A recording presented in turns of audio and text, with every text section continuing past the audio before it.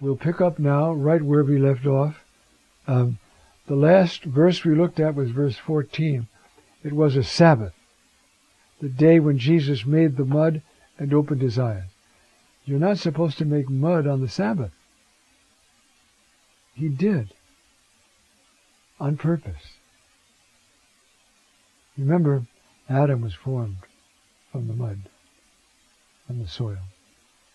So he takes that humanity that which he has himself now, and touches this man, and he sees. Again, the Pharisees also asked him how he began to see. He said to them, "He put mud on my eyes, and I washed, and I see." Some of the Pharisees said, "This man is not from God, because he does not keep the Sabbath." But others were saying, "How could a sinful man do signs such as these?" Our Lord's whole point was to get them to think, who is this person? You see? And there was a division among them.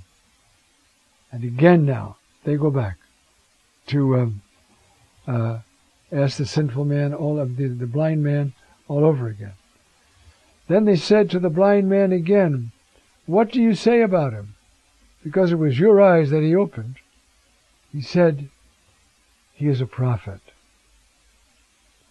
The Jews did not believe regarding him that he was blind and acquired sight until they called his parents of the one who acquired sight.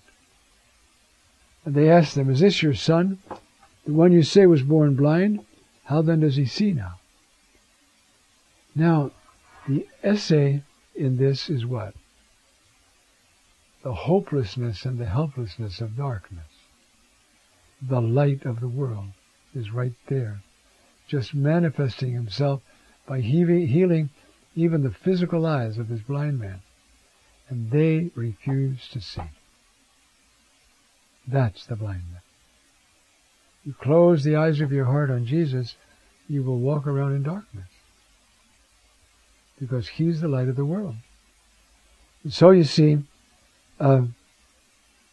is this your son, the one you say was born blind? How then does he see now?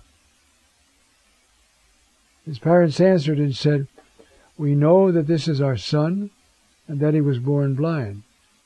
How he sees now, we don't know. And who opened his eyes, we don't know. Ask him, he is of age. He will speak for himself." His parents said these things because they feared the Jews. For the Jews had already decided that if anyone confessed him as the Messiah, he would be out of the synagogue. Now,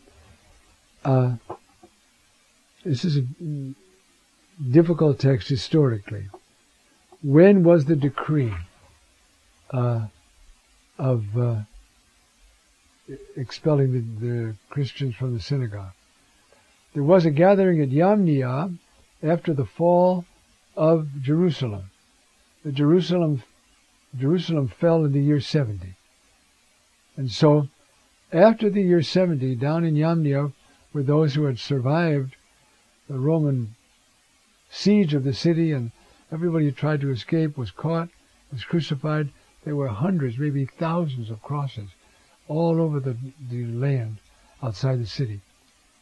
But some of the rabbis managed to escape, and they're down in Yamnia.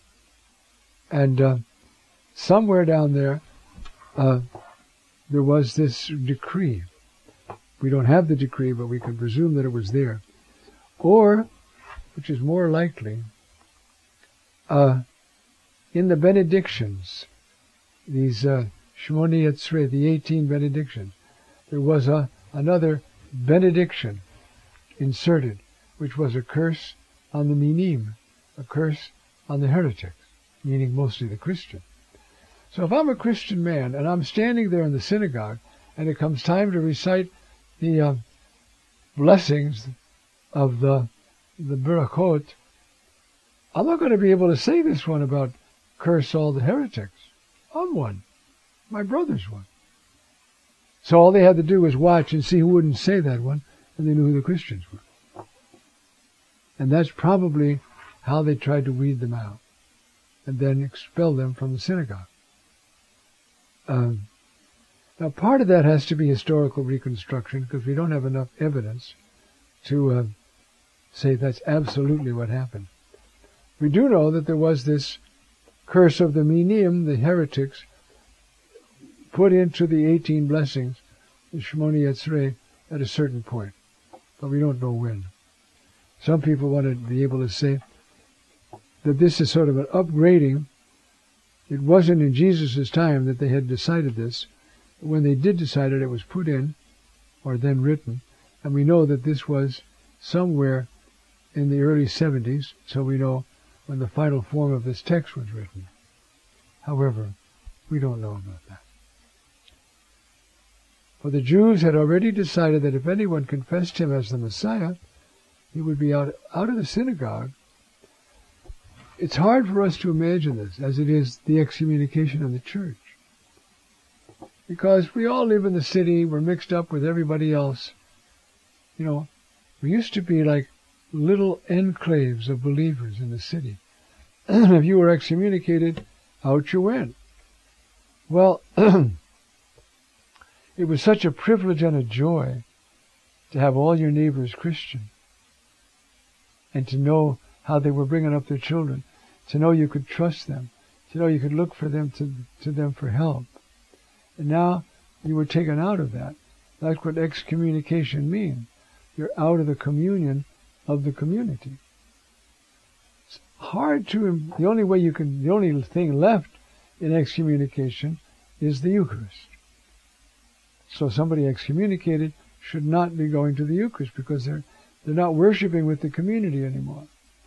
But you can see, in a small town culture like this, and where everybody kind of knew everybody, if you were put out of the synagogue, it was over for you.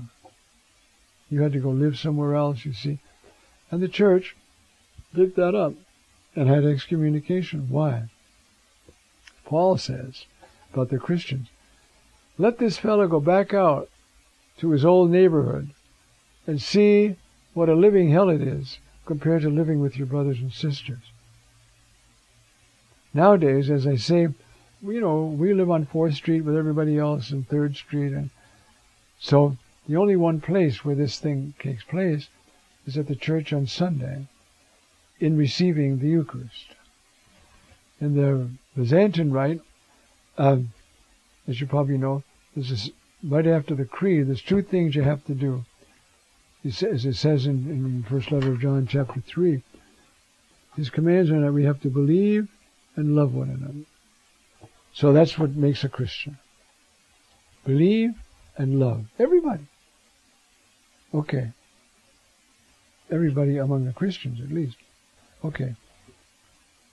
So, in the Byzantine Rite, there's a moment when the priest sings out, the doors, let us attend in wisdom.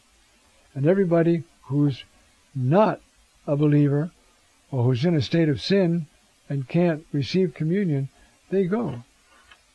Now that would be so embarrassing for us Anglo-Saxons, but they go. I'm by ritual, I've seen them go. Sometimes they go glaring at a guy, that's because of you I'm going. I mean, it's not all pious in a way, but they're cut off. There's nothing worse than being cut off from living with Christians. We don't realize that anymore, because the culture runs the risk, or we run the risk of letting the culture overtake the faith. We could go to our parish church and, except for a couple of friends, not know anybody there. That cultural weakness has got to be fixed. Anyway, you see, in this culture, it wouldn't happen, because they have this process of cursing everybody who is a heretic. Well, if I'm, heretic means believe in Jesus. So I believe in Jesus. And so does my cousin right next to me. How am I going to say, cast all the heretics into hell? I'm one. So I won't say anything. But where else am I going to go? The Christians are not strong enough to have their own groups for the most part, though they did have some. So all you had to do was watch who didn't say that curse, and you knew where the Christians were. Out you go. Okay. So our text says then, for this reason his parents said, he is of age, question him. Because they didn't want to get thrown out of the synagogue. And so they said that. Now that's as far as I want to go. That's verse 23 of this 50, or 41 rather, verses in this chapter. And we'll do the rest of them next week. But I want to reflect a bit on things that were so meaningful and may be meaningful again, but don't make much of an impact. First place, how many people are dying to get to Mass on Sunday? Some go, some don't go. Now, there's a good reason. You have sick children at home. You're not supposed to go. But if you don't, it's a mortal sin. Because to have a mortal sin, you need serious matter, sufficient reflection, and full consent of the will. The only safeguard now is the sufficient reflection. Most people are not reflecting sufficiently on anything.